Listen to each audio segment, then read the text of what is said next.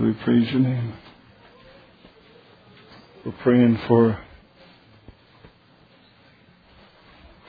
perfect leading of the Lord to go back to the seminar teachings and making them available for people. We want the presence of God to build the church. You have to build it on the right foundation. You can't build it on the doctrines of men today, and we can't have even a revival. You can't revive something that's dead. You can't revive something that's gone away from God. Israel couldn't be revived. Josiah had a great time of refreshing, and they rededicated the temple and cleaned the thing out and got the Word of God out.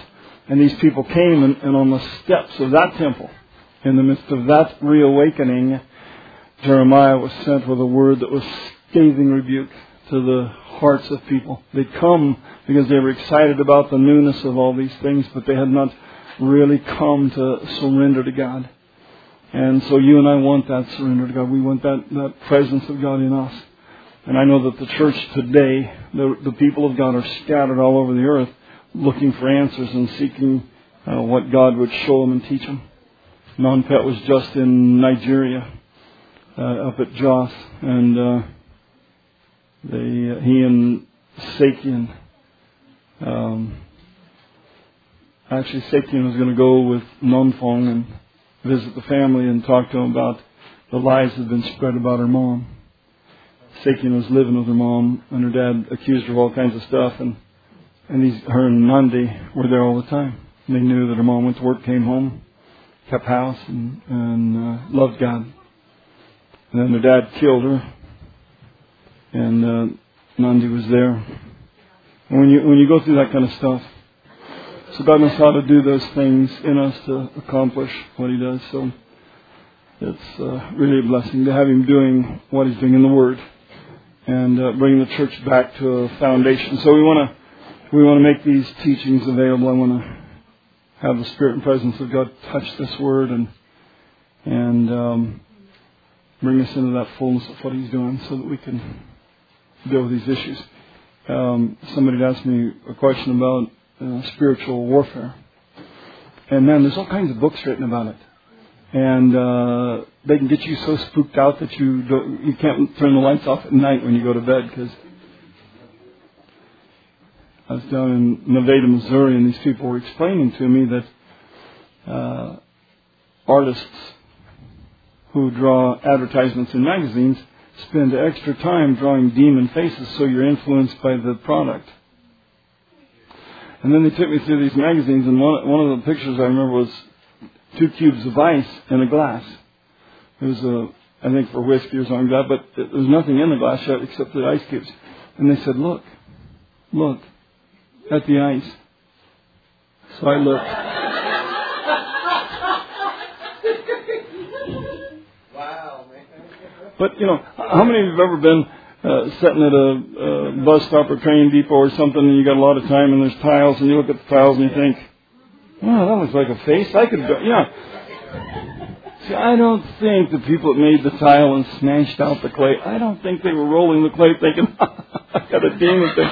They're going to put this tile in their house, and that demon thing's going to look up at them, and then they're going to be persuaded to be, get rid of the trains." I don't know what. But it's not really a joking matter, because you can wax elegant on the subject, and who knows? If you have a church that has absolutely no idea how to do these things, you can say anything you want about it, and then you can write books about it, and people will buy the books, because who wouldn't want to know how to sling stones at the devil? The thing is, we know that the Spirit and presence of God has a way to do these things and to do it through the Spirit and presence of God. So we could talk about that, or you could ask questions. We could start with some questions if you have some questions that you'd like to ask first, and then we could deal with that stuff quickly enough. John? Sure. Basically, in chapter 1 of 2 Kings, chapter 2, you were talking about the school of prophets. Uh-huh. Well, basically, I noticed something that occurred here, and it also occurred in chapter 13. So basically, like when Elijah is taken up, in verse 11 it says, it came to pass as they still went on and talked, and behold, there appeared a chariot of fire, horses of fire, and parted them both asunder. And Elijah went up by a whirlwind, and Elisha saw it and cried, my father, the chariot of Israel, and the horsemen thereof. Mm-hmm. Yeah. So, in chapter 13, Elisha is actually on his deathbed. Mm-hmm. So it's like here, Elijah is taken up into heaven, and Elisha basically says, my father, that, the chariot of Israel and the horsemen thereof. Uh-huh. Well, in verse 14 of chapter 13, it says, now Elisha was fallen sick of his sickness whereof he died, and Joash, the king of Israel, came down unto him and wept over his face, and said, oh my father, the chariot of Israel and the horsemen thereof. Uh-huh. So I just didn't know if this was like a phrase that was maybe for the times, or if God was saying something here. Because, I know that Joash wasn't necessarily the greatest of kings. Yeah. But here he is saying the exact phrase that Elisha himself said when Elisha was taken up. So I just wanted to ask, is there a parallel here, or is this just something that is cultural? Well, no, because the thing is, God's anointed presence had brought a prophetic word that was the prophecy of God bringing that fire, that Holy Ghost fire, that God, the consuming fire, had embodied His work in these two men. So when you see this presence of God doing what He's doing, what they're doing over here in 12 or in chapter 2 is, and it came to pass as they still went on and talked, that behold, there appeared a chariot of fire. So that's the chariot of which they're talking, and horses of fire, and parted them both asunder. So what God is bringing forth, and then He's taken up in a whirlwind. So that's that sense of God having completed in this work what He would do. And so we're talking about Jesus here, yeah? Because the ministry of Elijah was a fulfillment in Christ. So Jesus was the fire. And he promised that baptism, and He said, I have a baptism to be baptized with, and how I am straightened until it be delivered. So you see that these horses, people talk about Elijah going up in the chariot, and the thing is, what the Bible says he did is he went up by a whirlwind into heaven. But the chariot was there, and the horsemen thereof. So this is that abiding presence of God that is a conveyance. It's how the Holy Ghost gets us to absolute victory. Because you cannot deny that He's at Jordan. Am I right? And so He's come to this place, and you guys, we've done this study several times, but let's go back through the things real quick where they're moving on. Verse 1 of 2 said, it came to pass when the Lord would take up Elijah in heaven by a whirlwind. So He tells you how He's going to take him up even there. Men get caught up on the chariot, and who doesn't like to see a chariot of fire? And besides that, who wouldn't rather ride a chariot than go up in a whirlwind? Okay. That Elijah went with Elisha from Gilgal, and Gilgal means a circle. Gilgal was a circle. It was where the children of Israel were, and it's when they were separated by God. And that's what salvation is. Our salvation is what he's talking about there. We come into a salvation relationship with God, and it has no end to it. That's the great thing about it. That's what a circle's all about.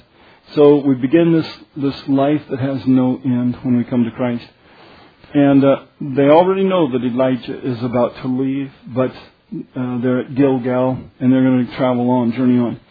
And Elijah said unto Elisha, tarry here, I pray thee, for the Lord hath sent me to Bethel. Bethel means the house of God. So Elijah says, I got born of the Spirit, and I have had my sins washed away, but I want to have fellowship with God. This rebirth was made for me to have fellowship with God, so I'm going to go up to the house of God. And so, up to Bethel. And but he's telling Elisha, you stay here. And that's because, you guys, nobody can bring someone else along on their walk with God. You have to personally make a choice. I am satisfied with my salvation. And the great thing is, the voice of God becomes instrumental in leading you deeper than what you could go. When you're at this beginning place at Gilgal, you can kind of live your life the way you want to live it.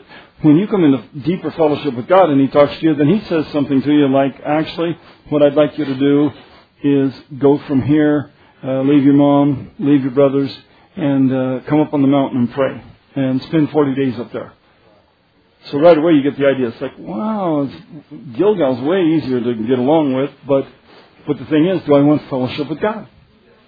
So when you come into that place where God starts talking to you, one of the first things God talked to me about is your friends are not coming along with you. So less fellowship with them is why you have time to spend with me. So come spend time with me. And then he said again, and they're not going to come along. And I'd been taking them to church. Several of them went to church with me. But as I look back on it, they eventually slid back into the world, and they would not have been good fellowship. So, that was fellowship with God. That was communication with God. And so, that's what God tells Elisha, or what Elijah tells Elisha. I'm going to go on in God. You can stay here if you want. In fact, tarry here. You wait here. And Elisha realizes, no, because I want to go where you're going. Your life is what I'm after. What you're doing in God is what I want in me. And so I think I'm just going to stick by you. So we know the story really well. But that's why he's going on to Bethel. And Elisha said unto him, as the Lord liveth, and as thy soul liveth, I will not leave thee. I'm not leaving you. And you guys, when we make up our mind, we're going to serve God with everything. The thing that we need is to have a sense of what it is to honestly run after Christ. To do those things that have that kind of power. I was talking with Michael Schneider tonight before the service, and he went for a couple of days of rest and recuperation on or up into the mountains. They have a cabin that they go to up there, and they love the area. They love the place. And they got this different cabin, and he said when he went to bed, just this oppressing torment came against his mind. And he felt like someone had opened the door and was standing there looking at him. And he's a robust young man. Whoever it would be picking a fight that they wouldn't soon forget. But it in that awakened moment in the dark, he suddenly felt very afraid, and his heart began to pound. And then he didn't want to get up and see who it was. He felt fear come on him that strong. And so he lay there and he prayed for a while, and then he got up and he went, and the door was actually still shut. And when he was looking at it, the door opened up, and he could see something standing there. And so now he's in this state of mind that says, okay, I'm going to pray. And he prayed most of the night. And got victory over it. But he didn't have a rest at night. But he eventually just prayed till there was just a peace in the place and in him. And so he was telling me about it later. I said, well, the Spirit and presence of God is teaching us warfare. He's teaching us to do these things. And I said, when I moved into that house in Colorado, he said, yes, I've thought of that. After I left that place. Because he said, you went back to the back door and the locks were all on the door. And then you turned around and went through the house. And that's what I did, you guys. I had that fear that the door wasn't locked. The door is not locked. Go lock that back door. Someone's coming through your back door. And I just moved into the house my first night there. And then intermittent with that was there's spiders under your bed. There's spiders climbing up along the wall. They're going to get on the bed. They're going to get on your pillows. They'll touch your arms. Now, I'm not big on... I don't know that I'm terrified of spiders. I don't like they. But, I just have handled tarantulas on a couple of occasions quickly. And it always meant something irreparable to them. And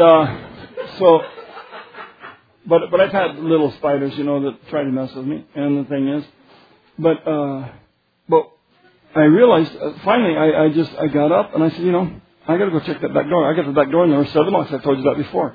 There was all these locks on that back door, and I realized, wow, somebody lived here tormented that someone was coming through that back door. Now I lived in Irondale, and with a name like that, you'd think that nobody could live in Irondale and not want to hurt people if they came through the back door.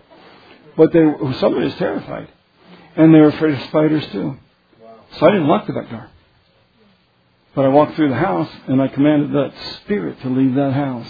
And then I went and laid back down, and there were no spiders, and no one came through my back door. And I chose not to lock that back door. And there was nobody lived behind me. It was just trees and woods, and then over to the next street, and there's a couple of houses in different directions, and some unsavory folks lived in there. It was not a great neighborhood, except for me. And little disclaimer, since I led you down that road, it's a bad neighborhood, yeah. And there I was, right in the middle of it. But having the time of my life. But what he understood was, because I'd had that experience, he realized, and so he said, I don't know why I didn't walk through the house and cast that spirit out. Because it's how we encounter that warfare. But the thing was, I told him, well, actually, I was in somebody's house, and you could feel this warfare going on against you. You could feel this uneasiness. You felt like you would like to leave. If you had a choice to get out the door, you would be going. And my dad was there, and Lloyd Bruton, and we were at Lloyd's house. And my dad said, Lloyd, can you feel that sense of turmoil here or torment? And Lloyd said, yes, I do, Art. And he said, well, let's walk through the house and cast it out. So having those experiences in my life, I knew exactly what to do. And that's what God's talking about here, is that Elisha had to have someone to follow. And that's why God told Elijah, you go get him and you bring him up to speed. He's going to have the same encounter with my Holy Ghost presence. And you guys, the way you and I travel is in this chariot of fire. How you and I travel, honestly, is in this conveyance. You want to know how you're getting to where you're going? We're traveling in this place where the Holy Ghost fire takes us. And it doesn't consume us, it cleanses and purifies us. So that's what they do as they go down through here. So he said, I'm going to go up to Bethel. And I will not leave thee. Verse 3, and the sons of the prophets that were at Bethel came forth to Elisha and said unto him, knowest thou that the Lord will take away thy master from thy head today? And he said, yeah, I know it. Hold your peace. You see, they keep calling him master, yeah? For lack of a better word. Actually, the truth is, he was known as the master over Elisha. And Elisha wanted to be what? He wanted a double portion of what Elijah had. It never made him feel bad that he was the servant. When Elijah came to get him, he just said, hey, I'm going to go kill some oxen. I'm going to go do a sacrifice. Man, I'm moving on. I'm going with you. Wherever you're going, I'm going. He was like Ruth. Wherever you're going, I'm going. I'm adopting everything you are. I want to be what you are. This thing's going to end right for me. He understood that. You travel in the right company, you end up with the right values. You travel with the right mind, you're going to end up in the right direction. You travel with the right wisdom, you're going to end up exactly where God wants you to be. The church of the living God has lost the leadership that knew where it was going. And Satan knew he could do that. And that's what happened in the books of the Old Testament, is that Israel had leadership that had gone astray. Now, we don't have that. But we do have this chariot.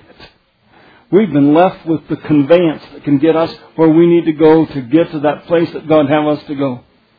We're traveling way less. We are traveling way less than what God gave us to travel in. So that's what He wants, is to have us be led by the Spirit. They that are led by the Spirit of God, they are the sons of God. Then He said this. They said, these sons of the prophets at Bethel came to Elisha and said, you know he's going to be taken away. He said, yeah, I know, hold your peace. And Elijah said unto him, Elisha, tarry here, I pray thee, for the Lord hath sent me to Jericho. And he said, as the Lord liveth and as thy soul liveth, I will not leave thee. So they came to Jericho. Now you guys, you come to this place, and Jericho's a place of a fragrance. So he's been born of the Spirit, or he's been born again. Then he's been in fellowship with God. So he's understanding that revelation. And you guys, that's exactly how it worked as God has done the things He's done through the New Testament Scriptures. You can see this building up of the people of God following that exact same pattern. So you come into that fellowship with God, you start walking and talking with God, and the Bible said, my sheep know my voice. In the Old Testament, God said, obey my voice. Obey my voice. What good would it be for the Old Testament to tell us to obey His voice if we never heard it? Or if we couldn't obey it? So He said this, God sent me to Jericho. So now He's come to this place that He said, and it means place of crushing. That's how you get the fragrance, yes? So he said, actually, God's called me on to a place of crushing, Elisha. And I have to go there on my own. Now, you tarry here. You stay here.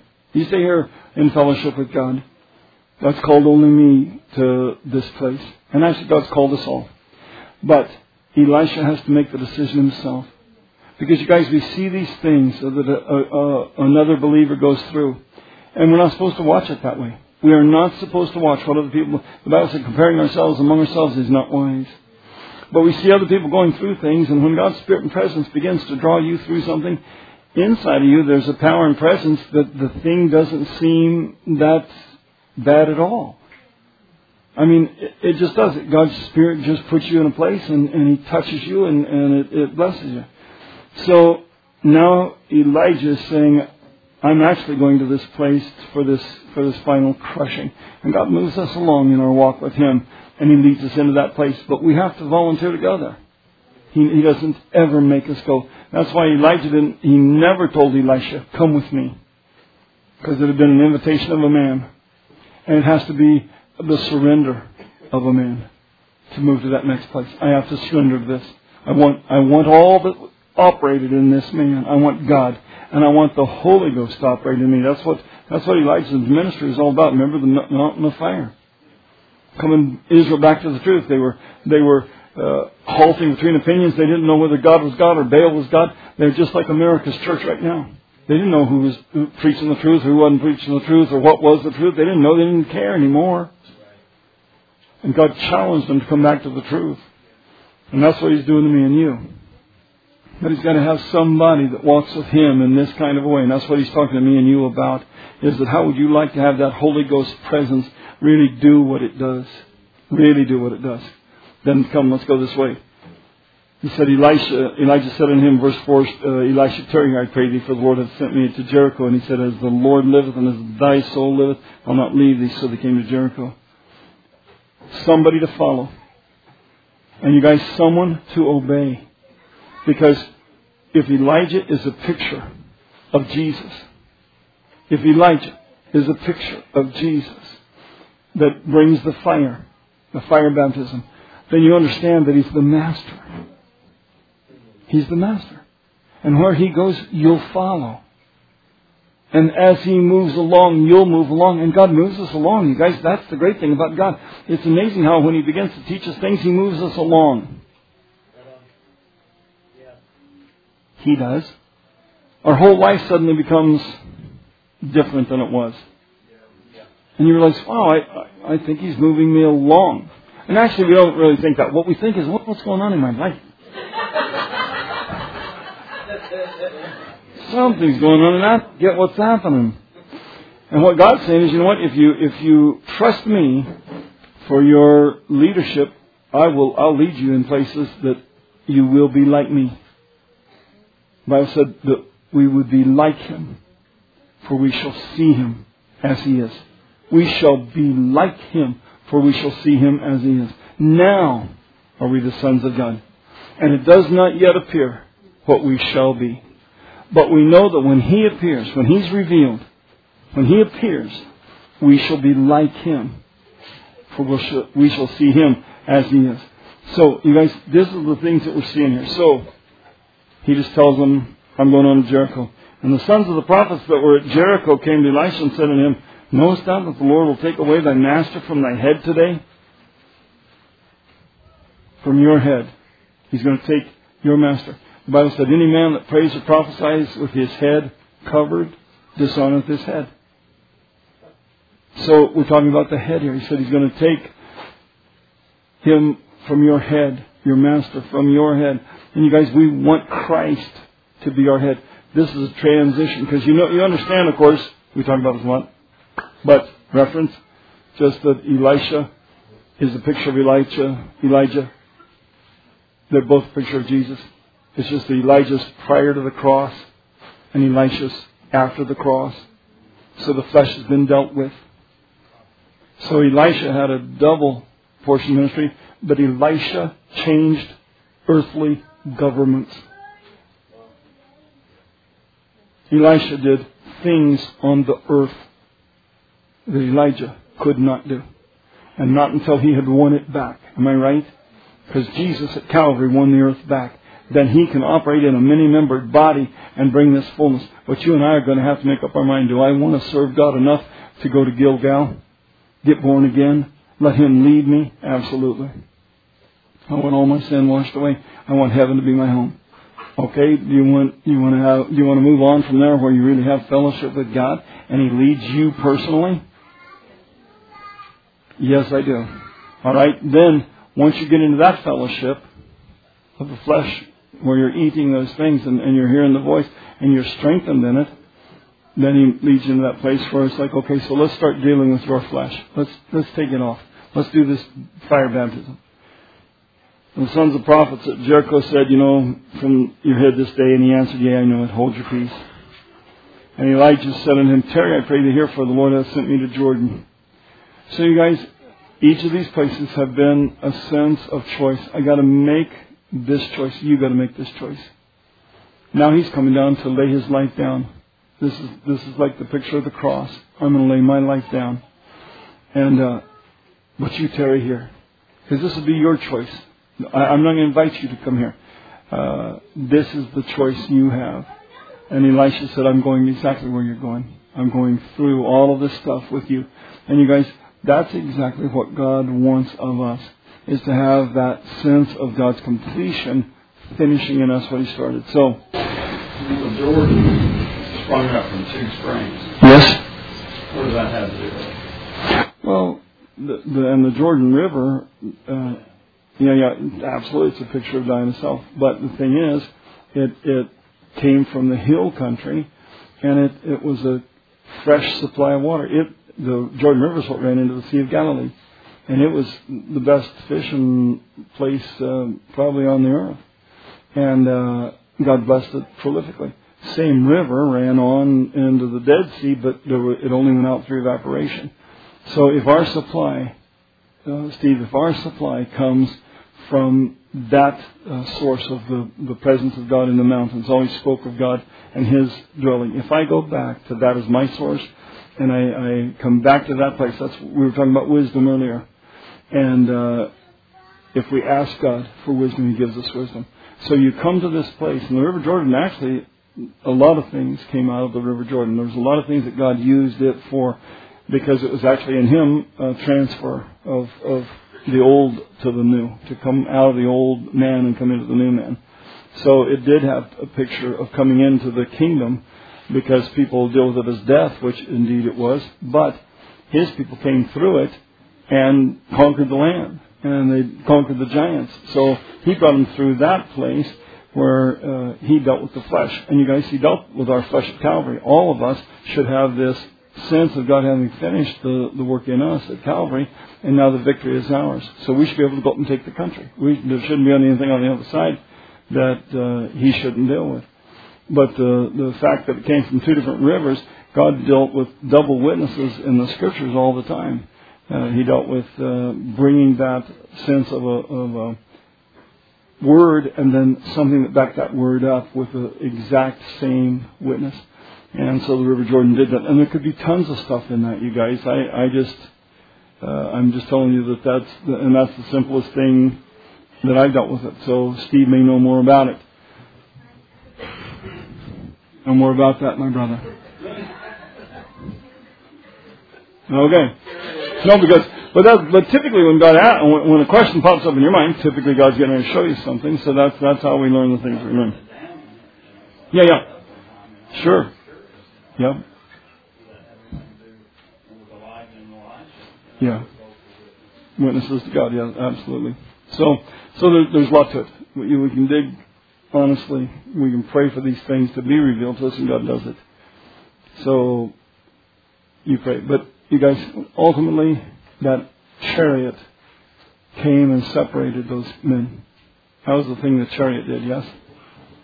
So it says here, verse 11, it came to pass as they still went on and talked. And of course, Elisha just says, I'm going with you everywhere, because I want to see you taken up.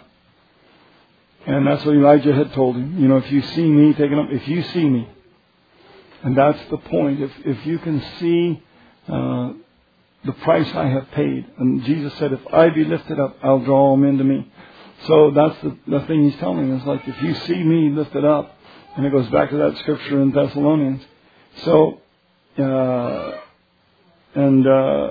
talked that, behold, there appeared a chariot of fire and horses of fire, and parted them both asunder. So it came between the two of them. And you guys, that's because the Spirit and presence of God now has come upon this scene, and baptism of the Holy Ghost came upon the church. And then Elisha had that, so you see that in his life all the way through. You saw it in Elijah's life all the way through. This wasn't just this moment that fire came down. The fire came down back when God told him, you pray and you tell these people that I'm going to judge them. You get up on the mountain, you call for a famine, you get their absolutely undivided attention where nobody can deny that something drastic is going on. And then I'm going to ask them to come to this conclusion. Who's got the power, Baal or me? Who has the fire that can consume the flesh? Who can deal with those things in your life you can't get rid of? Yeah, God can get rid of it. You can't get rid of it. Baal's giving you all kinds of stuff. You'll lay your children on the fire. You'll burn your kids to death, the Moloch. But I'm telling you, it doesn't avail you a thing. Following me does. So, part of them asunder, and Elijah went up to heaven in a whirlwind. So, you get over here to where Elisha is, and he comes down to this place. And you guys, it is there where the king recognizes that this chariot of fire and the horsemen of Israel, and he doesn't call it the chariot of fire there, he just calls it the chariot of the Lord and the horsemen thereof. But you guys, he understood that this power of God's presence had been upon blessings upon the land of Israel. And that as long as Elisha traveled, they knew there was a man who had that kind of authority and power. And people could get to him. If your child died and you could get to this man, your child would live. And that's what these guys knew. All of Israel understood there's a place of authority and power. And this prophet knows how to lead this nation. He's got wisdom from God. He's got wisdom of the Holy Spirit. So, when he comes to his death, and Elijah, of course, goes up in the whirlwind, and Elisha dies a mortal's death. And you guys, that's what we see of these things in the church. The power and presence of the Spirit man and the laying down of the flesh run to the victory in Elisha. So he dies, and actually he dies of a sickness. He dies of an ailment. And here's this power and presence of God. But Elijah goes up into heaven, but he wasn't seeking that, you guys. He wasn't seeking to not die. That wasn't what he was seeking. He was seeking to live that way. And that's what Christ does in us. So once he entered us, for 2,000 years, he said we'd never die. And yet the flesh has indeed died. And there have been Christians who have died sick. Yeah? Sure. But when they saw those people coming, the trumpets coming, and they threw that dead man down in Elisha's tomb, pa-ding, now that would be a moment that would be an awakening, because he came back to life. So even the bones could bring life. And that's what the Bible said, we're bone of his bone and flesh of his flesh. So God has made us partnership in this victory. So what about the dead? What about a believer? It never dies. And the power of God remains. So there's power and presence of God in these things that he's given to us. So that was a great question, short question.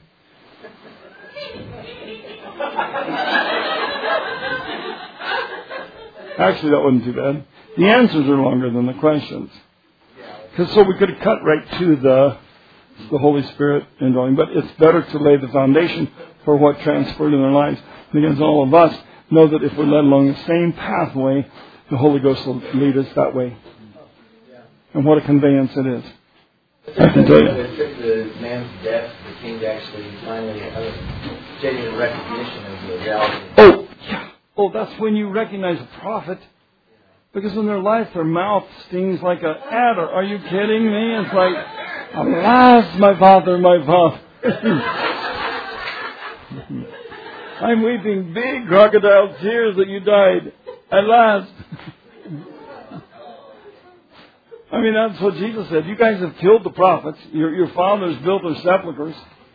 So, and you guys act like you're spinning teardrops. We're not like our parents. He said, you're worse than your parents. You're worse than your parents were. So, yes, the king did lament the death.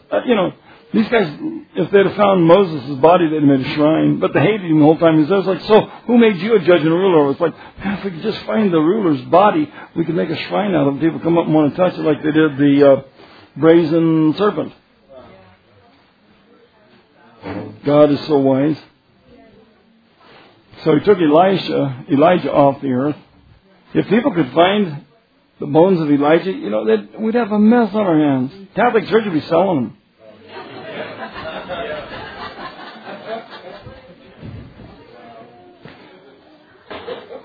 Okay. Was that the last of that?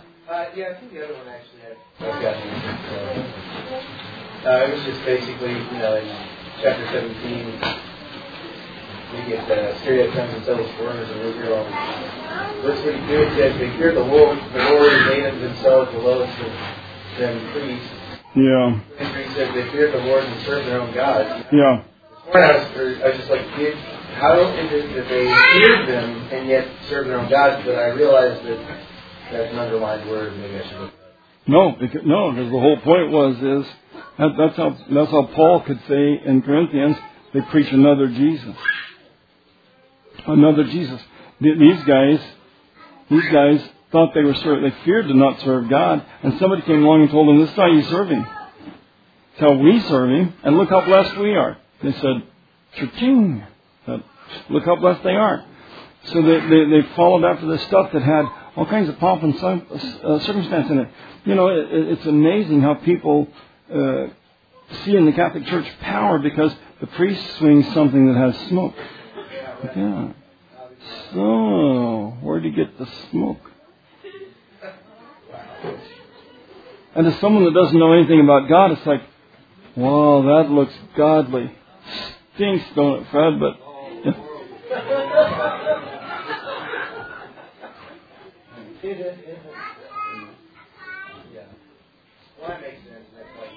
so they could fear God and think they're serving Him a whole bunch. And that's what people are doing today.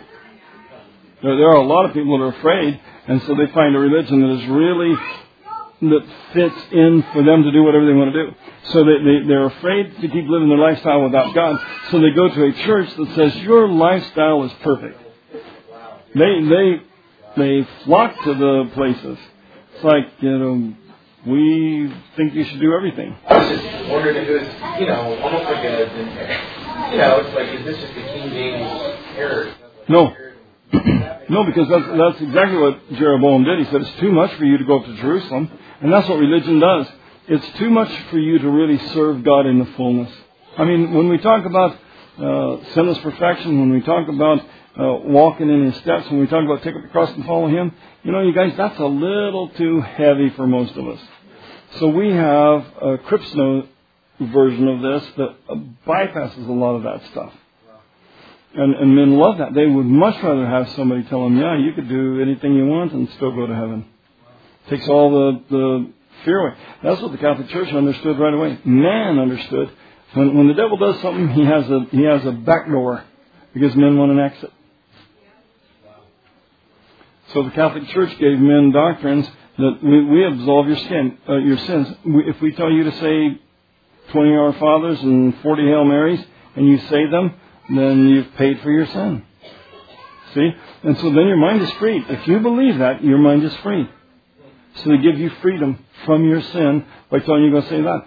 Thing is, what Jesus says, confess your sins to me, and I'll be faithful and just to forgive your sins, and I will cleanse you of all unrighteousness. So that's that difference. It's like, well, we're absolving you of the guilt. You guys, if you take guilt away from somebody, you can take guilt away from somebody because you tell yourself they deserve to die.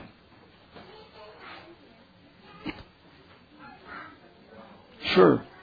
When Cardinal Beaton had George Weishart burned at the stake in 43,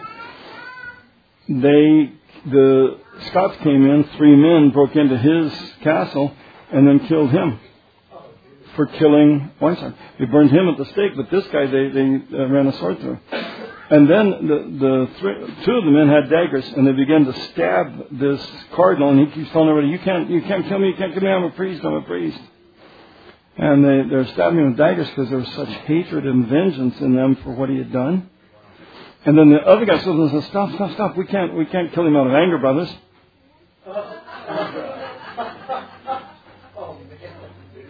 And so then he takes his sword, and runs him through 2 or 3 times, and they leave him to die. So the point is, should Christians avenge that blood? No, I don't think they should have. Because what came out of that, what happened when that man died was, we've read Hebrews chapter 11. It was turned to gold. The temple was overlaid with gold. And that's how you got it to gold. So, what that cardinal did was took this man who was part of the Reformation in Scotland and turned him to gold in the house of God. Well, so you'd think that guy was, thank you very much. Thank you very much. My life could have been an ordinary life. Instead, and actually they did all kinds of terrible torturing things to him, but you guys, the thing is, vengeance is mine, saith Lord, I will repay. All belongs to God. So that's what the priest could never do. They cannot fix those things that are going on inside of the heart of man. It takes the spirit and presence of God. Abaya. In the book of Ephesians, in chapter 6, you're talking about the spiritual warfare from verses 10 to 18. Can you get a basic breakdown? Because I think I got it, but I'm not really sure. Sure, we can go and talk about that. Let's look at this. Ephesians, you say, chapter 6? All right, let's start with verse 1 real quickly, because we know that we're reading it through the thing, and this is how the answers get longer than the questions. So, Paul is actually setting in order the home and the church. And so, he's getting ready to tell us about spiritual warfare, and this is one of the most important things that God does in spiritual warfare. Children, obey your parents in the Lord, for this is right. And so, what we deal with, you guys, is over there in Romans 6, where he talks about whosoever you yield yourself servant obey. If I am read that with me real quick. Go over quickly. Is that where I want to go? Yeah. And let's start at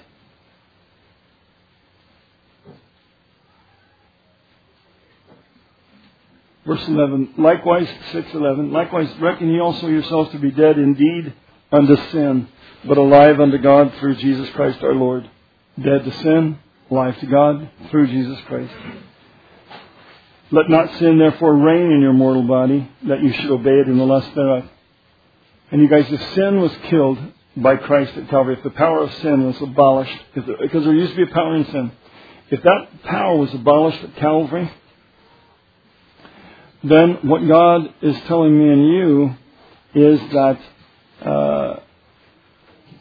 His power brings us into such a life that even as a baby Christian, we begin to recognize that we don't have to yield ourselves to sin. That's what God was telling me about my friends. He told me, your friends, they're not going where you're going. He said, they're not going to come where you're coming. So he told me, leave them. Well, that's me recognizing that He told me don't, and I stopped. I was 12 years old. And I stopped. And I became one of those people that, first off, I started carrying my Bible to school, which shook a whole lot of the friends that were my friends, because they didn't want to be caught dead with someone Christian. And they thought a lot of me, but they didn't think much of me being a Christian. It was too problematic, because it meant that I was different than everybody else. And nobody likes to hang around with somebody who carries the Bible. So he says here that reckon yourself dead. Verse 12, let not sin therefore reign in your mortal bodies that you should obey it unless don't let it. See how he just talks real casually about it? Don't let sin reign in your mortal body. That's easy.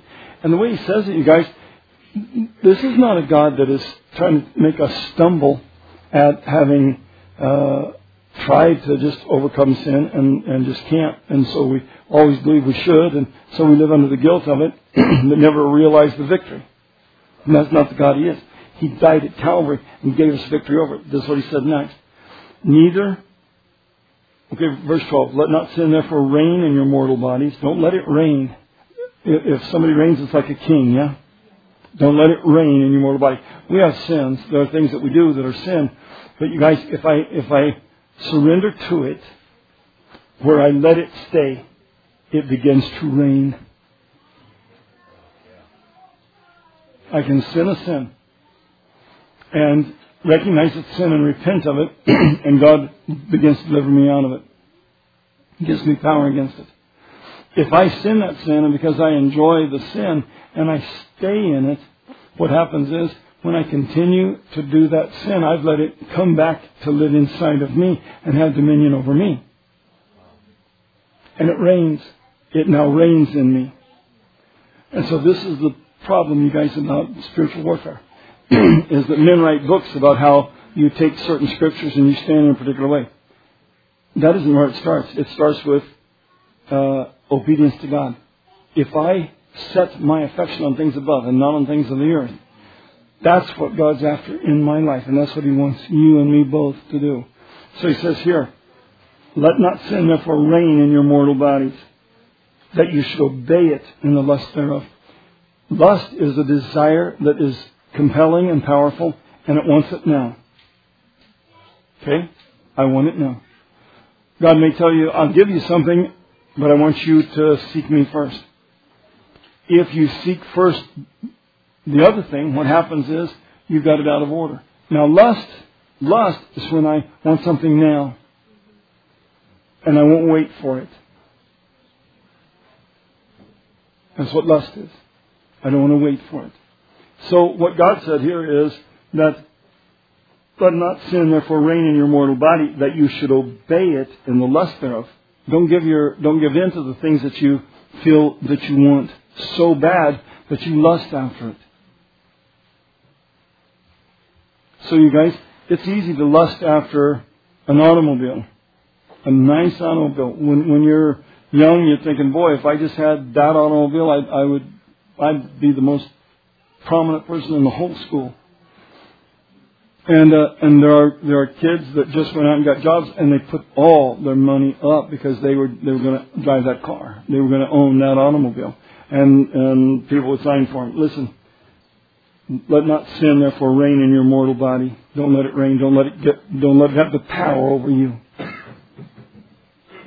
that you should obey it in the lust thereof. Neither yield ye your members as instruments of unrighteousness. Don't yield your body as instruments of unrighteousness, not your eyes, not your hands. Don't yield it, because what you see is that this is coming out of your thought process of unrighteousness unto sin. But yield yourselves unto God.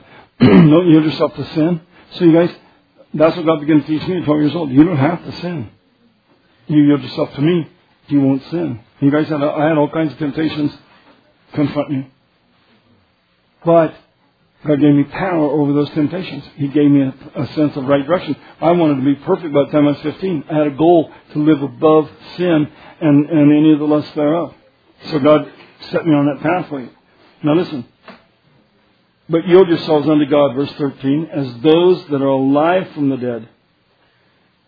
Yield yourselves unto God, as those that are alive from the dead, and your members as instruments of righteousness unto God. For sin shall not have dominion over you, for you are not under the law, but under grace. Sin doesn't have dominion over you. There is nothing. They used to have a comedian, and his punchline was, "The devil made me do it." And the whole point was, he would be confronted about something evil that he'd done, and he'd always say, "The devil made me do it," and the whole audience would laugh. Truth was, he was passing the buck. He didn't have to sin. Yeah? According to the Word of God, he didn't have to do that. The devil can't make you do it. You have to yield yourself to Him. And that's what God is saying.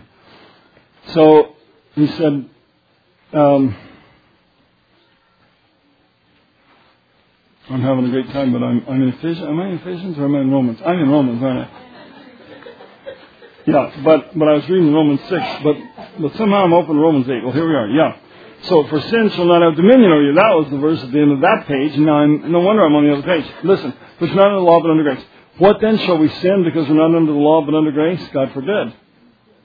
Know ye not that to whom you yield yourselves servants to obey His servants, you are to whom you obey, whether of sin unto death or of obedience unto righteousness.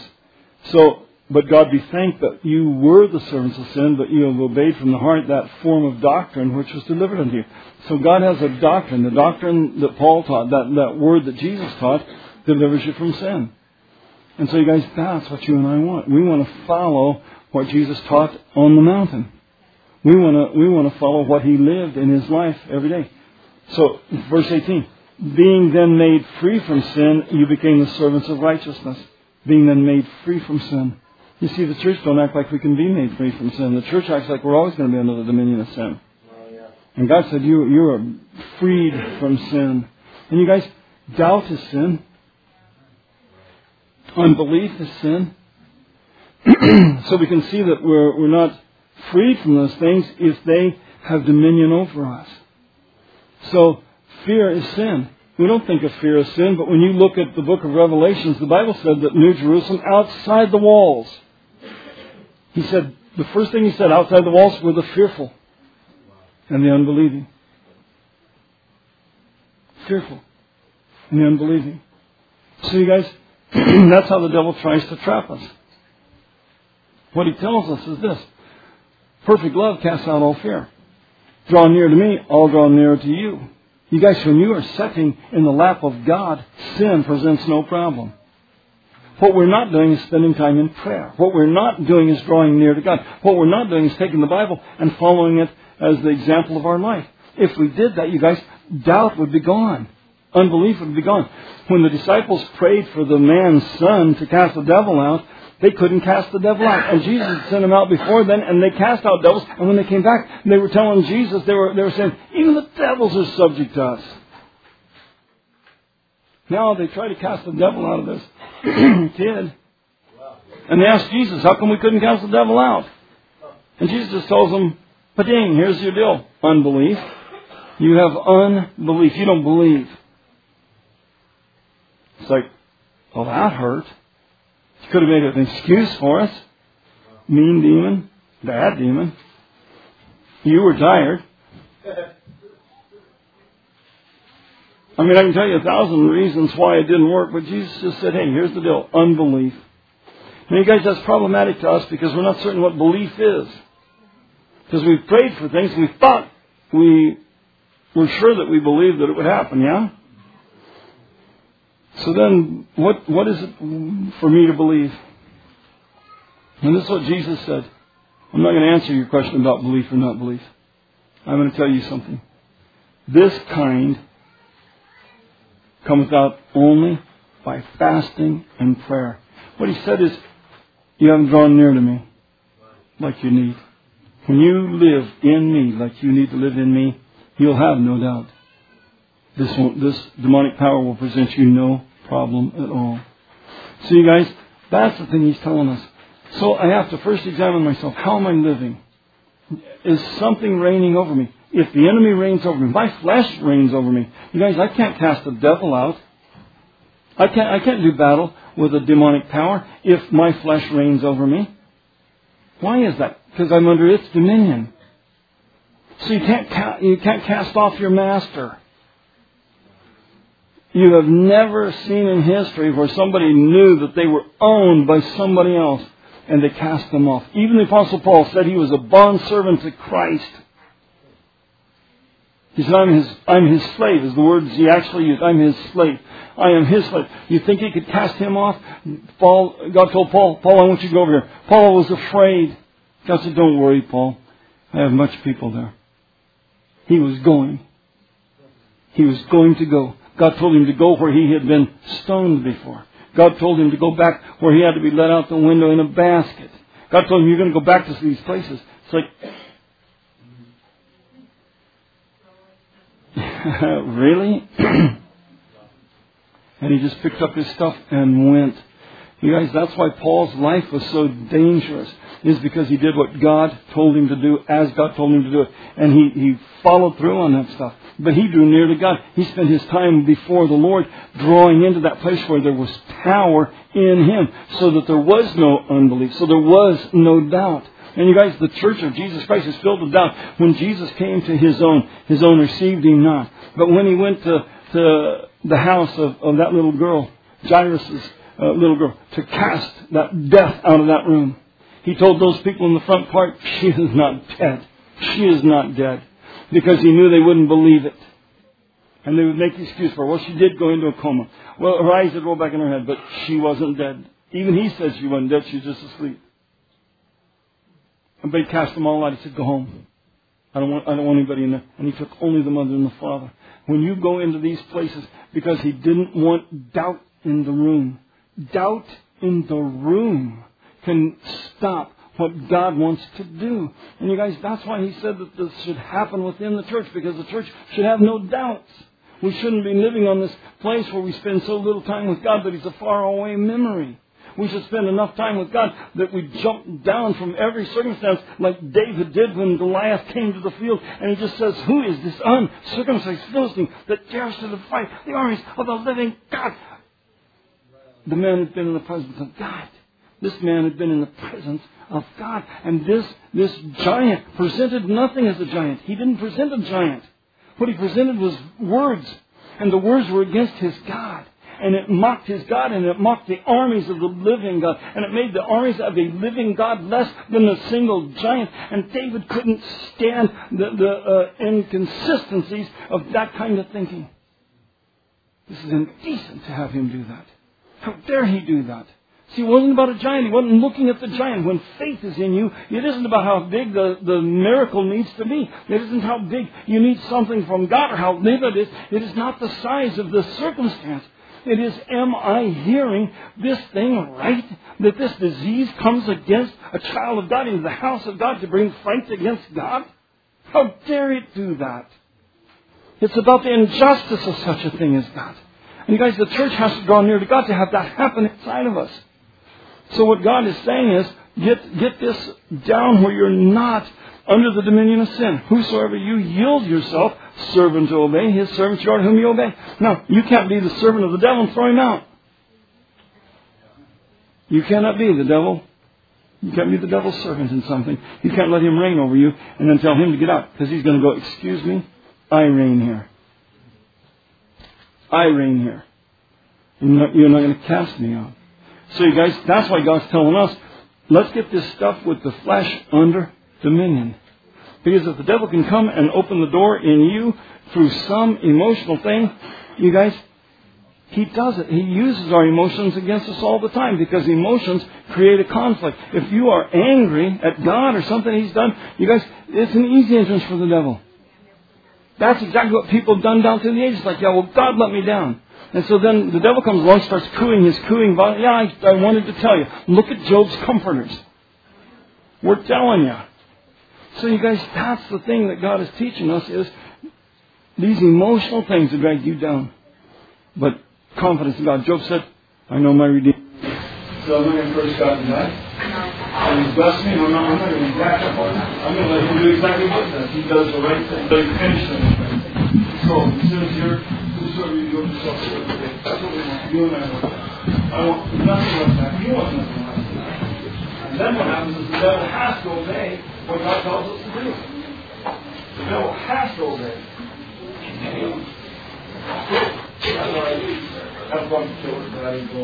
Destroy your brain. Couldn't think about it, you got to do that smart.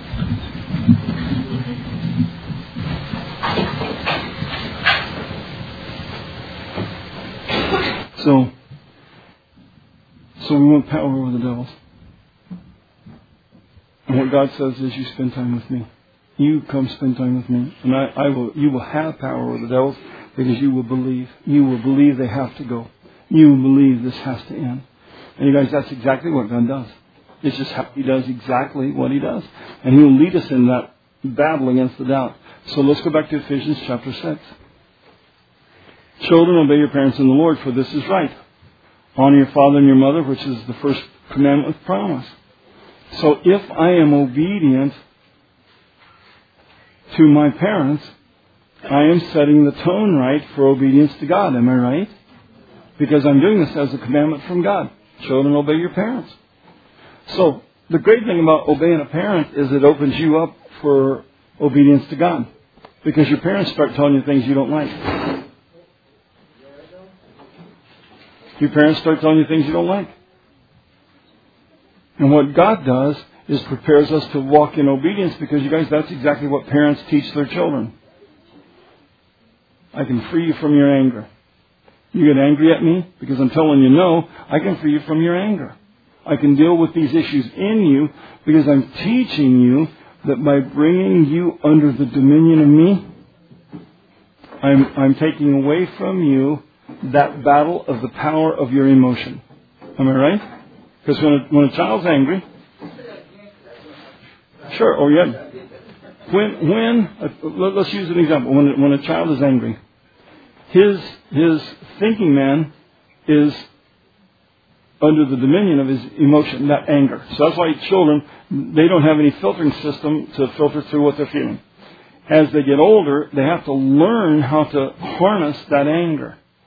So a child that's never brought in subjection. So if a child throws a fit and the parent stops the fit with a spanking, the consequences and the pain of the consequences tell the child, actually, I'm really not eager to do that again. But what it does by that spanking is it stops the anger, because now it's not just a feeling that is generated everywhere. It's now focused toward the parent. But the parent has dominion over them.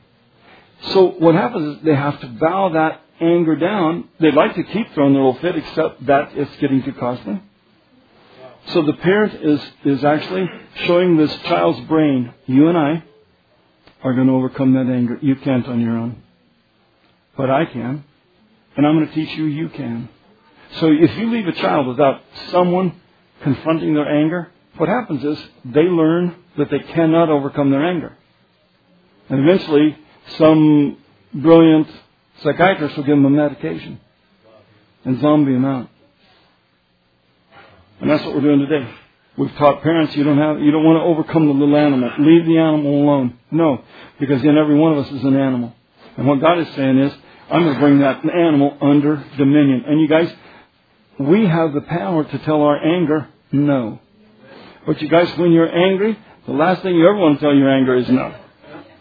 The word yes comes to your mind. And I mean a yes in glorious yes, yes. You could sing it like a fellow for one thing.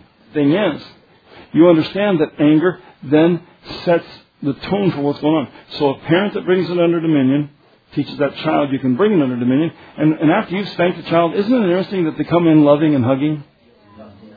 Because you've channeled their anger down to a single thing, and you are not to be harmed, and you love them instead.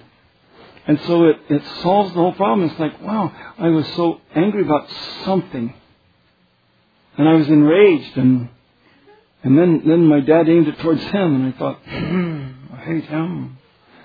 And then I realized, no, because I love him, because he loves me, and so then it resolves the anger, pulling it around, and then the child shows love to you, and you guys, what you've done is you've told the child, I own your anger. I'm bigger than your anger. I'm bigger than everything that will attack you. I'm bigger than your fear. I'm bigger. I have dominion over that. And I'm going to help you learn for you to do that. Then you do that with a child. You do that with a child. You do that with a child. And what happens is that they begin to learn that anger can be brought down. Then something happens at school, and they just shove it off. It's like, yeah, that's the way that happens. And somebody else just gets furious. And then they manage it. They learn to manage it because you taught them how to manage it. You taught them that anger left alone gets worse. If you leave a child with angry fits, you guys, they begin to scream louder and kick harder. And that's because now they don't have a restraint. They have no button that pulls it down. They've got no power to bring that anger under dominion. And so it escalates, and they become the pawn of it. They become the slave of that anger. And you guys, what happens is we think we're doing a brilliant thing by not bringing it under. It's like, well, I don't really want to spank them. It's like, well, here's the deal.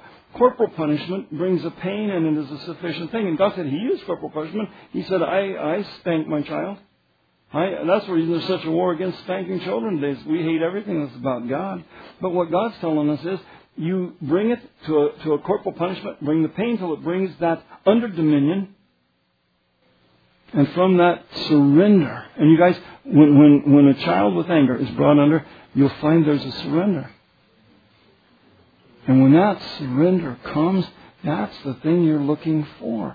And when that surrender comes, now we can make progress. But you have to understand that I am willing to fight your battles. And I understand you don't have power over that anger. I understand it has power over you. And God gave you me, and I have power over it. And I'm going to work you through these things.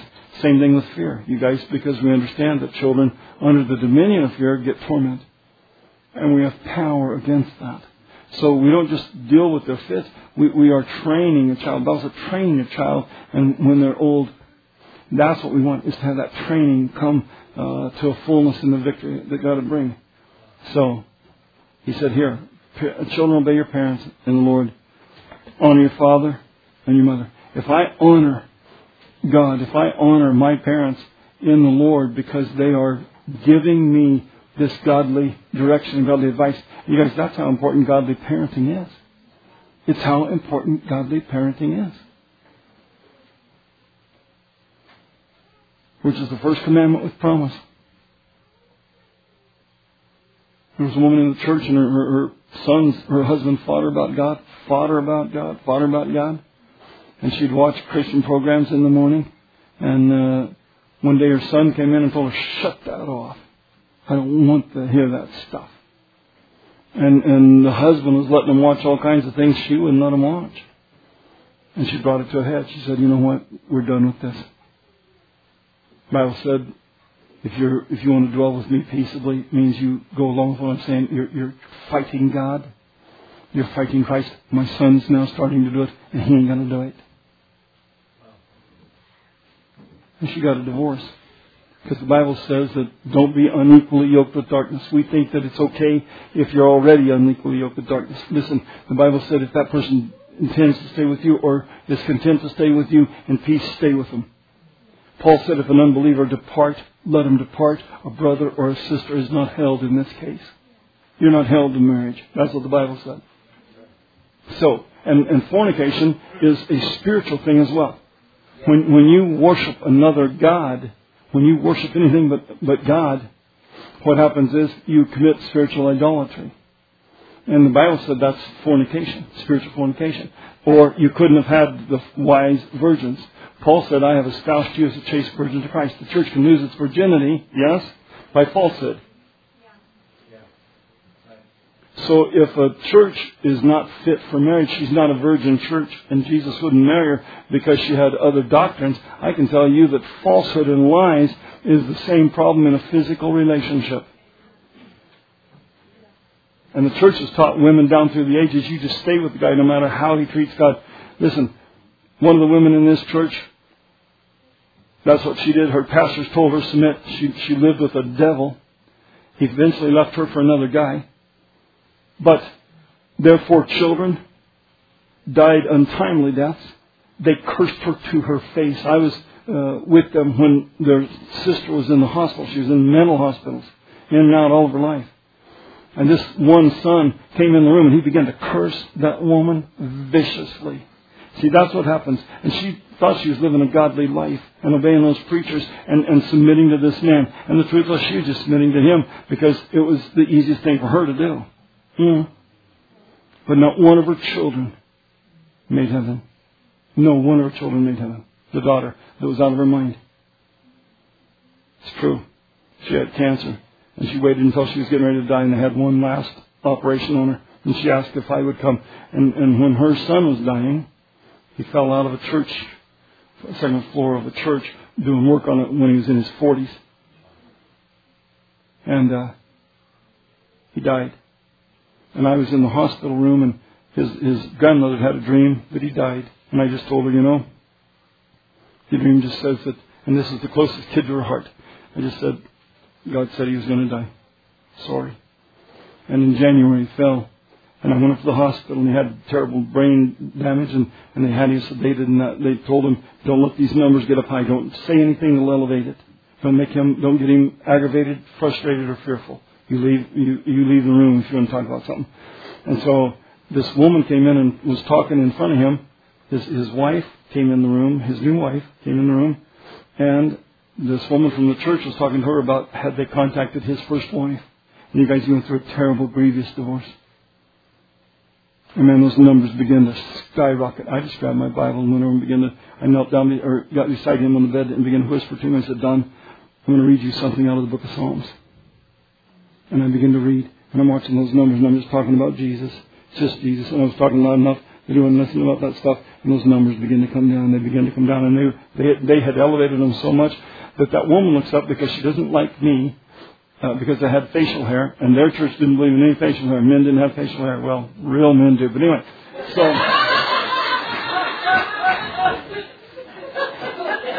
we can't help it.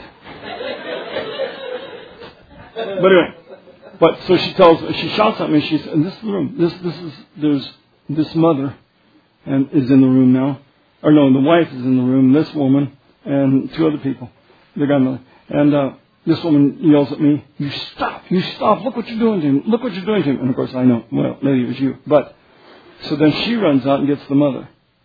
And the mother comes in, dresses me down and orders me out of the room. I just keep reading. Because Don and I are bringing the numbers down. And it didn't matter to me that all of them more than they went and got a doctor. And by the time they got back in there, those numbers had come back down. I knew he was going to die. I had God's word on it, he was going to die. And they're making a fight about those numbers. And I'm keeping him in the Word of God. I'm refocusing this man. Because right where he's at right now, he needs refocusing in God. And I'm here to do just that very thing. And so you guys, I left the room. And the next morning, of course, he was dead. Here's the deal. This woman now, a couple of years later, has a surgery. And she asked her mom, would you ask Brother Riceley to come up to the hospital before the surgery? And so this woman comes to me and said, my daughter, I remember the daughter, she said, she'd like to have you come up to the hospital. This woman was so out of her mind that she locked her little girl in the bathroom, and the girl lived because she drank toilet water and ate cat food for more than 2 weeks. She forgot she was in the bathroom. This one was out of her mind. And I went in there, began to talk, and the Spirit of the Lord fell on me. And I began to talk. These things where God came in the room. And you guys, something happened in her mind. And I could see that she was paying attention to what I was saying, like somebody who knew what I was saying.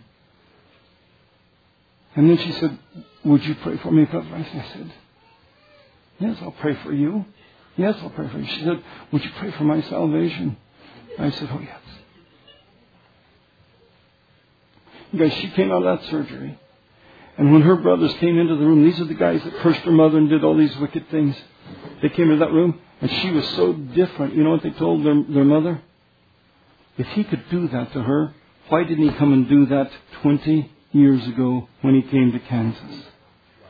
If he could do that to her, I didn't do that to her. God did that to her, but she was ready for God. She was ready for God. She had to get ready. And you guys, when she got ready, God met her in that place. And you guys, she never went back to where she was. She didn't live very much longer after that. But man, the woman never went back to that state where the devil owned her, not 1 ounce of her. And the Spirit and presence of God changed. And you would think all those brothers would have just gave their life to God. But they grew up in a home so filled with the degradation against God and the hatred against God that it filled their very spirit. And that's why if you're unequally yoked, you cannot be. Cannot be. I don't care how you try to sanitize it. You've got to make these choices. And that woman whose husband left her, she got that divorce. Her kids were angry at first, and then one of them began to have serious torment come against his mind. And drugs and stuff, the devil was trying to capture him and drag him off. And she just kept praying. We just kept praying. One day she went in there and he was playing the guitar and listening to some of my tapes. And you guys, God turned that kid's mind around. Brought him. Now he's serving God wonderfully. The Spirit and presence of God moves on the man. But you guys, and both of her sons are serving God. And you guys, that's a glorious thing, is that she made a line of demarcation and she brought them into this fellowship divine. And it wasn't because she wanted a divorce. It wasn't because she wanted to advertise Christians should get a divorce. It isn't about that. It's about there's a power in prayer to bring somebody into God. You don't just get mad at them the first day, because a lot of people get married before they're Christians. And then when they find out that the one person is a real Christian and the other just can't go that direction, they work together. And you guys, I've seen some really nice guys stay with some really great women. And they vouchsafed the Christianity. They believed in the religion to the point it's like, what your mom says is absolutely right. They stood behind it. They taught the kids, you go to church. And you guys, that makes a difference. But when when a husband or a wife runs Christianity down to children, it has a destructive effect. I'm telling you. And you think you could come back later and get it turned around. You cannot. It takes a miracle from God to turn those things around. That's the kind of God that we serve. And He knows how to turn that stuff around. What Abaya asked about was these verses as we go on down there. I want to read a couple more. I know it's almost 9 o'clock. Listen.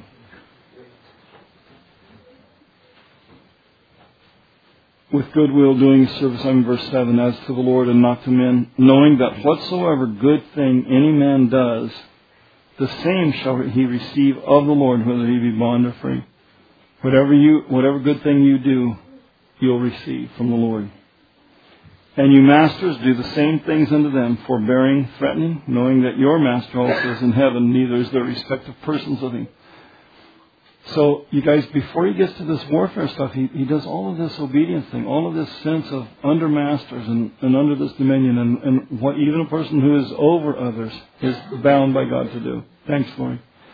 Finally, my brethren, be strong in the Lord and in the power of His might.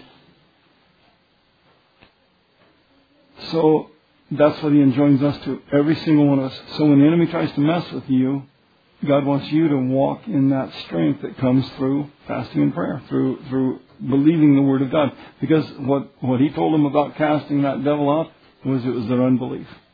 And you and I believe, and we want that belief system to work powerfully, corporately.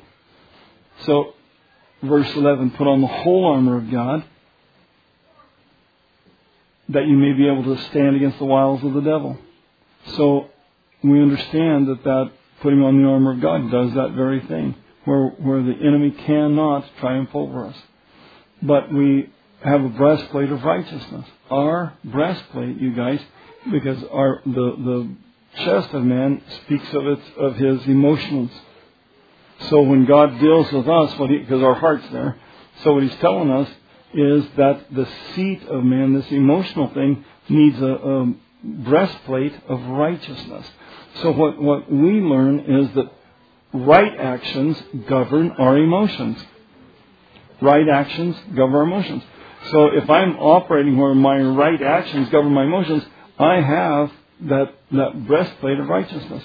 I have my loins girded about with truth.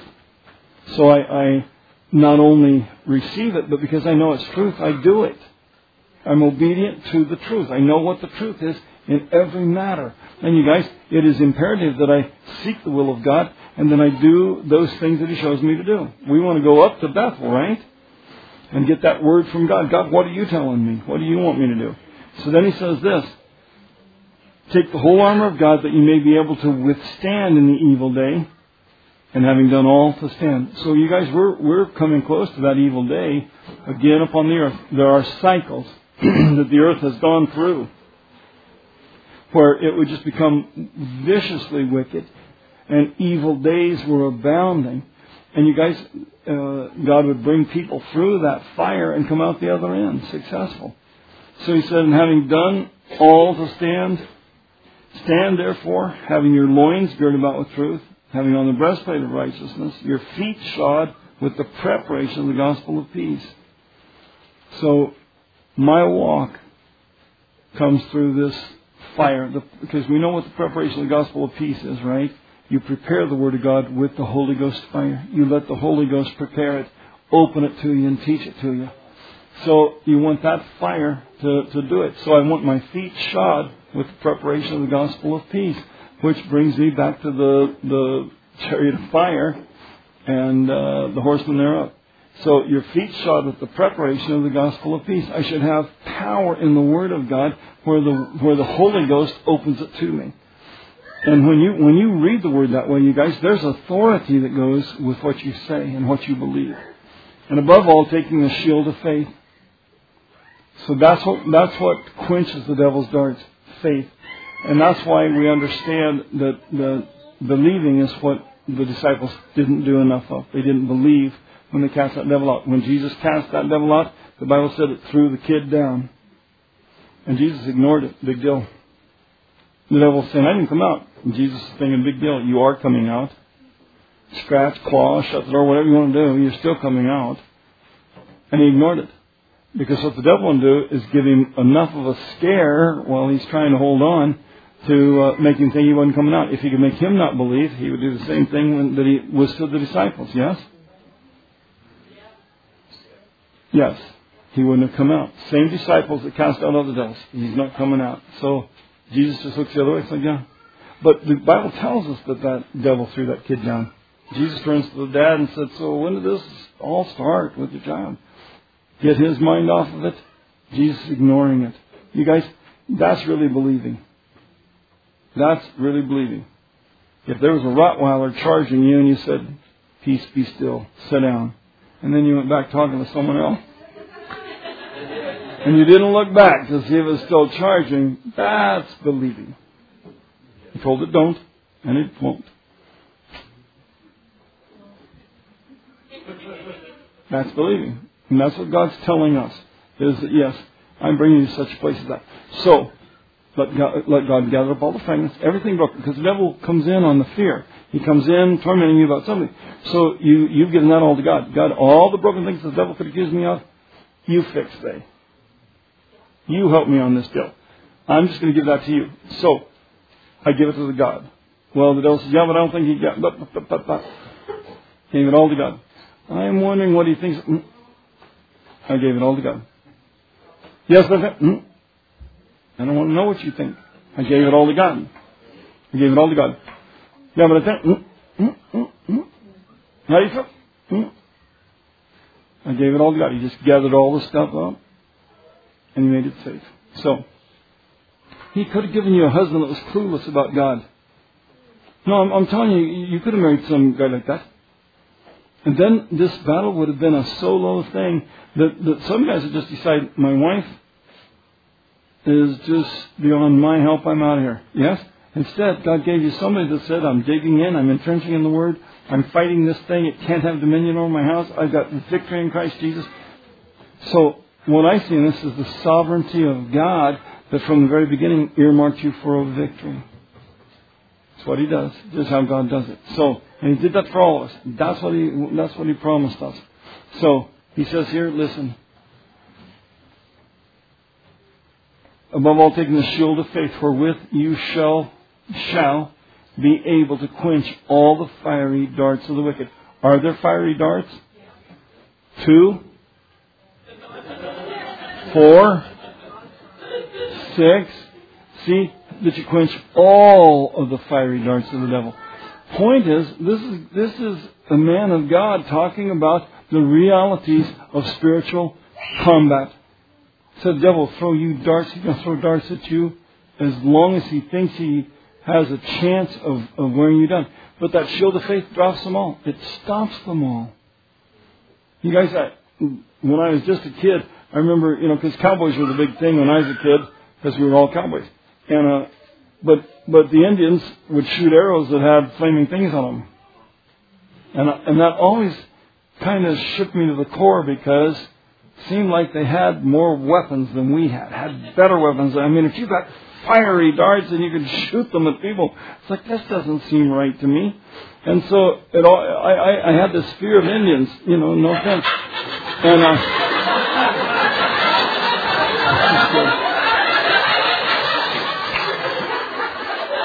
And so I lived with that as a little tyke because I was thinking, wow, because they got shooting arrows because a bullet. Who enjoys a bullet going out of a gun? It's nothing like a flaming arrow shooting over the top and setting the whole fort on fire. So you guys, that's what God describes this as, is that there's this threat that is so ominous that it is meant to make you in every way run. The truth was, a shield of faith then stops all of that.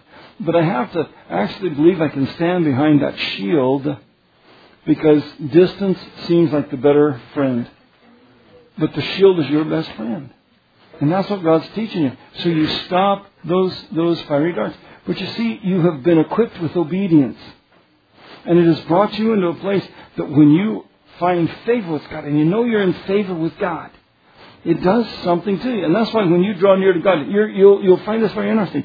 When you spend extra time in prayer, and you just lock away and you just do this prayer thing with God, what happens is you think that you draw near to God and He's going to have a whole bunch of stuff to tell you about where you've been the last 6 months. And instead, you find favor with Him.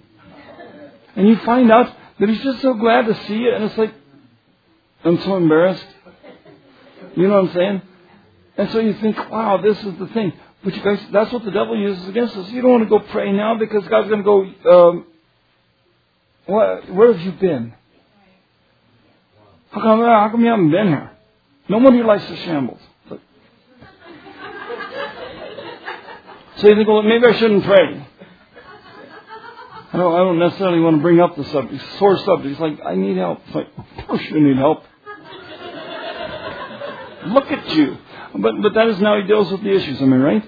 So guys, that's the thing that He's talking about here. So spiritual warfare brings us down to this place that He says, look, you stand right where you're at because that shield will protect you.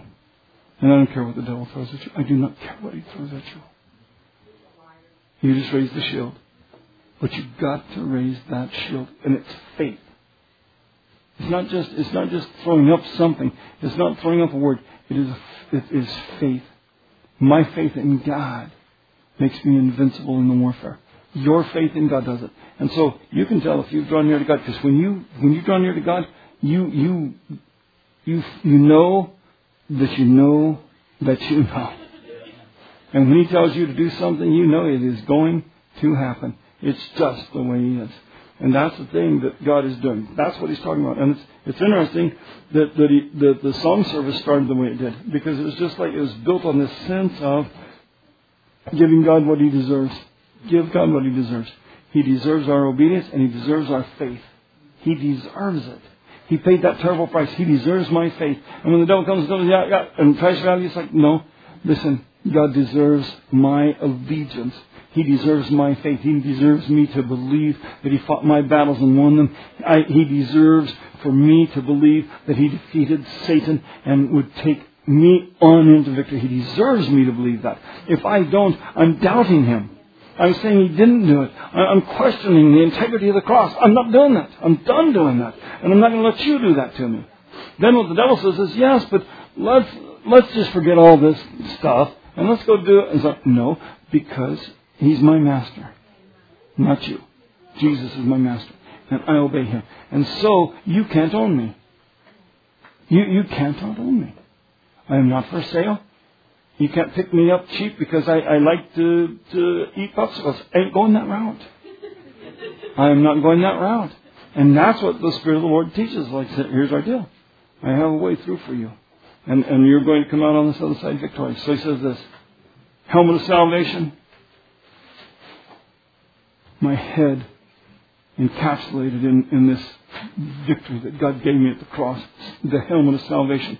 My thinking man, under the dominion of the Word of God. Listen, and the sword of the Spirit, which is the Word of God. So I have this sword. But you guys, the sword is truth.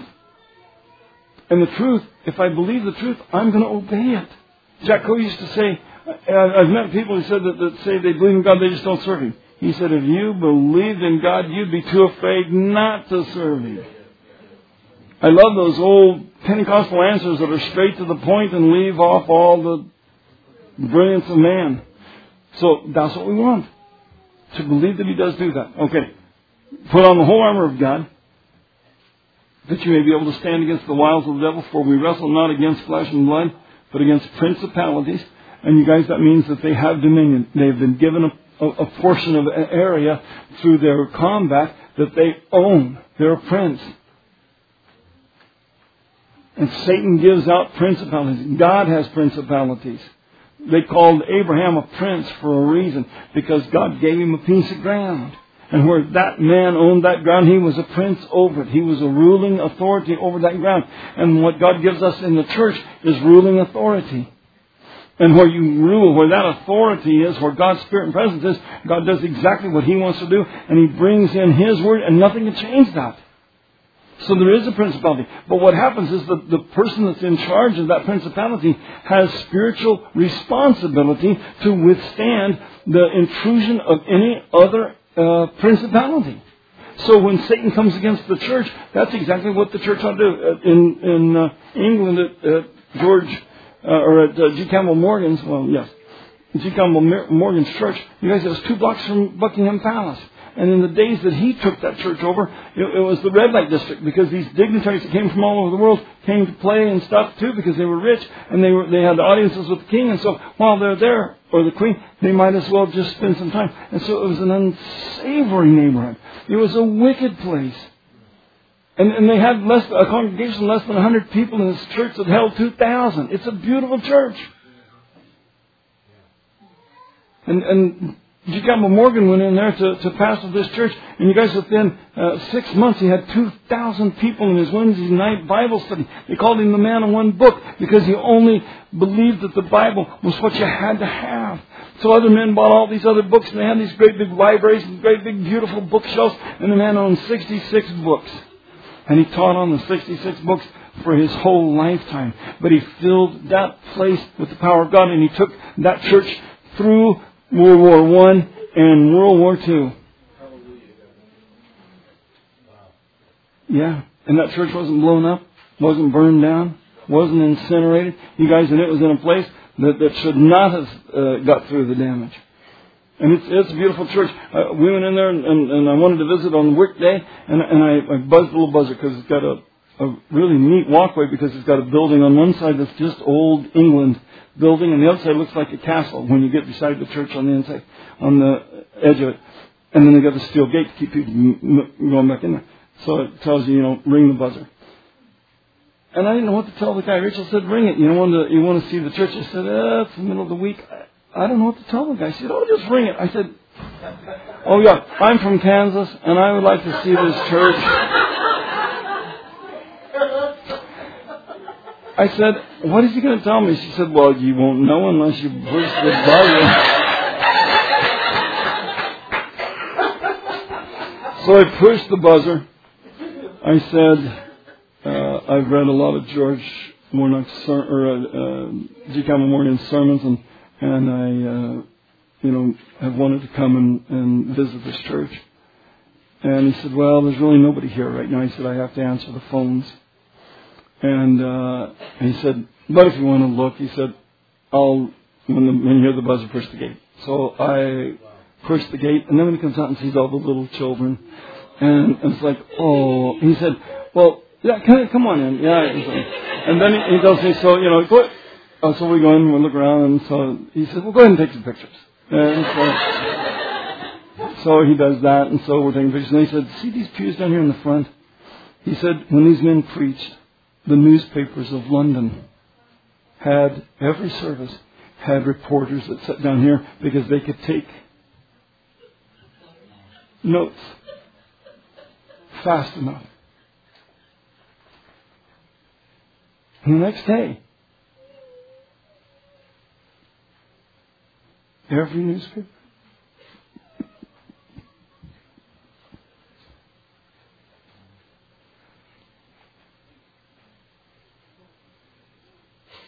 Printed these sermons.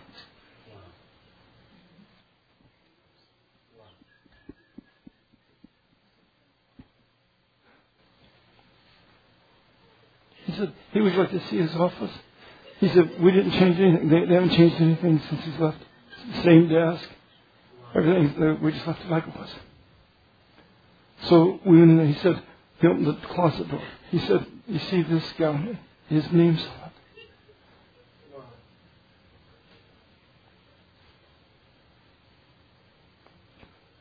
You think of the impact that this man made because he loved the Word of God. That they would leave his office the same. That they would save the robe that he wore. It was like, wow, these guys matter. And they did matter. And you guys, now that they're gone, look what's happening to England. 2% of the people even attend church. 2% of the people even believe in God. What's happened to this is where God has flourished and poured out His anointing and poured out His Spirit. It took them through 2 world wars. Took families that had lost loved ones at every category and every level. And it brought them into this place. 28,000 people in London lost their lives. 28,000 people were killed in those raids. And they went to the subways. I mean, they went underground to try and stay alive. But you guys, you see this kind of warfare that is going on. And what God is telling me and you is that when Germany took over so much of Europe, the one thing they couldn't take over was that island. And so those people fought on without the rest of the world because they just said, you know what? And they were doing incendiary bombings every day. Who would ever heard of a war where airplanes by the hundreds came and just dropped bombs that did nothing but start fires to burn you out, to destroy your morality or your sense of morale, and bring you down to this place that they could do this to you viciously, and you weren't being able to see anything you could do back. And they just decided, we're going to do this. And God gave them a leader that did something more than anything else, you guys. He spoke words that were words of strength and encouragement and power. Winston Churchill, this guy opened his mouth, and God put inside of his brain these things that had a motivating power behind it. And they said, look, they told us to surrender. He said, we will never surrender. He said, we will fight them at the cliffs of Dover because, of course, that's where they would land should they be able to cross the channel. And then he said, and then he goes through the cities. But he said, until they kill us all, but we will never surrender. We are not going to bow our knee. You see, God's bringing a church to that same kind of thought now, because you guys, we see very little that the enemy hasn't taken on the landscape. But He's brought it down to a church that wants to hold to the truth. And there's people just like us all around the world, but there's not much of it left. And so what happens is the Spirit and presence of God has to decide, look, we're going to hold our ground. We're going to hold to this truth. We're going to stand on these things. Because if we give up, darkness wins. Darkness wins. He said, let them say of us that if this nation should continue for 1,000 years, that this was our finest hour. The cities bombed to shreds. The people living underground, dying like flies. You guys, the Air Force was riddled. They bombed the airfields, and they made airplanes out of cardboard and plywood and everything they could get their hands on to put them out on the field so it looked to the German pilots like they still had an Air Force, because they didn't want them to know how little they had. And then those few pilots that were fighter pilots would go up and fight against odds that were astronomical against them. And you guys, that's what we ought to be. We ought to have that same mentality that says, is there a fight going on? Is there a fight going on? Is there a fight? Then I'm in the battle. But you guys, you've got to be on the right side. Because in Christianity, you have to be under this surrender and dominion of God. And so that's the very first thing you want to settle is, am I surrendered to God? Am I given over in my life, in my appetites, in my thinking? Who reigns in my life? If God reigns in my life, then I am able to move forward as a soldier of the cross. And if I am not that now, by 9:35 I shall be. By 9:35 I shall be, because I'm not leaving this place without doing real business with a real God. I want Him to rule over me. I want Him to reign over me. I want Him to know He owns me. I want my mind to know He owns me. And I want to start living like I have never lived in an obedience to God. In fact, I'm not going to go just home. I'm going to go pray, because I want more of Him now. We watched Pistol Pete, the movie about Pete Maravich, the basketball star. And you guys, he started bouncing the ball all the time. He just bounced it all the time. By the time the movie was over, Ben was bouncing the basketball in my house. He just went and got it. It's like, man, that inspires me. If that's what he did to get better, then I could get better. And it takes time. It takes spending time doing what you intend to do to get well, to get victory, to walk in God, to do these things. It's worth the time. It's like, hey, I know exactly, because Jesus told the disciples, if you believe, you can cast that devil out. Turned right around and said, hey, that kind don't come out without fasting and prayer. Listen to what I'm saying, he said. You want that to come out? You fast and pray. You spend time with me. And this thing will come out. And that's what you and I are. It's like we are invincible when we listen to the things he says, and that wisdom comes to us. So, there are principalities. There are powers. Let me read two more things. So,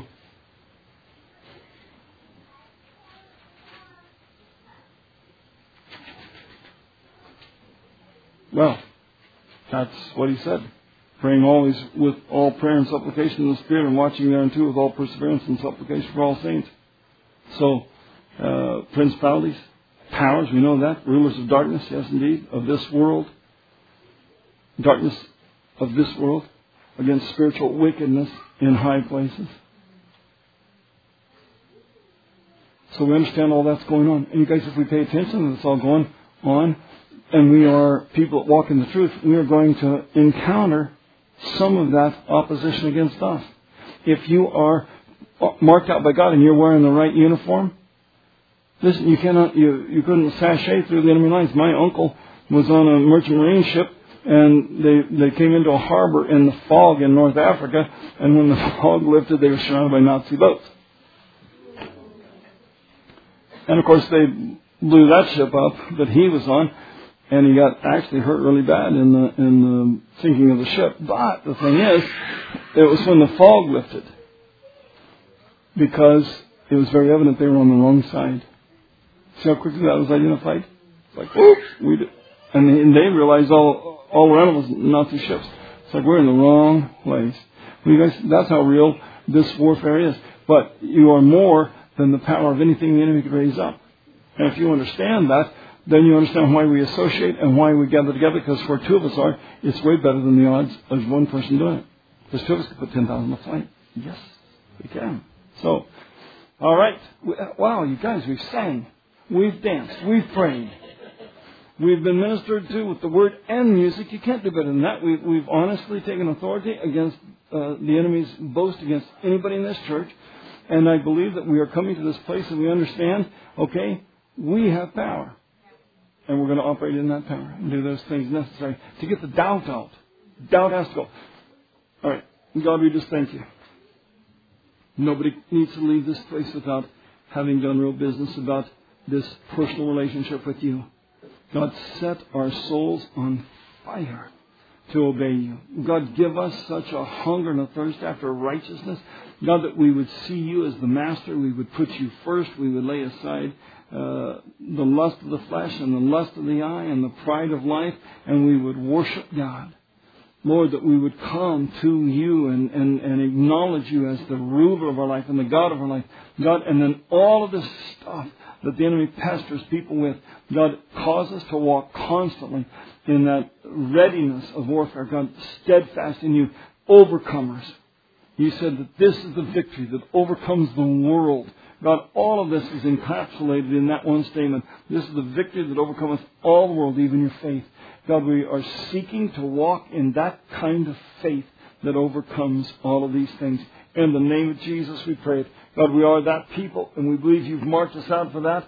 God, we believe you've opened your word to do that. God, we pray you'd have your way in us right now. Right now. Your will in us as it is in heaven right now. God, in the name of Jesus. God, every believer in this place, God, we're asking you to take dominion over these things. God, if anybody is wrestling with things, we pray for the fire of the Holy Ghost to come down on it. God, burn out this dross. Burn out this dross. God, anybody that is yielding to the things that would cause them to be under the rulership of the enemy, God, clarify it. God, make them see it. open our eyes. God, I pray for the convicting power of God, Lord, to remove the peace of anyone that would yield to anything. God, that we might have that kind of experience of change. I want that kind of change in us this week, this time. God, we're asking you right now, bring that kind of change in all of us. We're seeking that, God. I don't want to waste time. I don't want to waste energy. I don't want to do something contrary to what you'd have me to do. God, I want to be yours 24 hours a day. God, I want that in my life.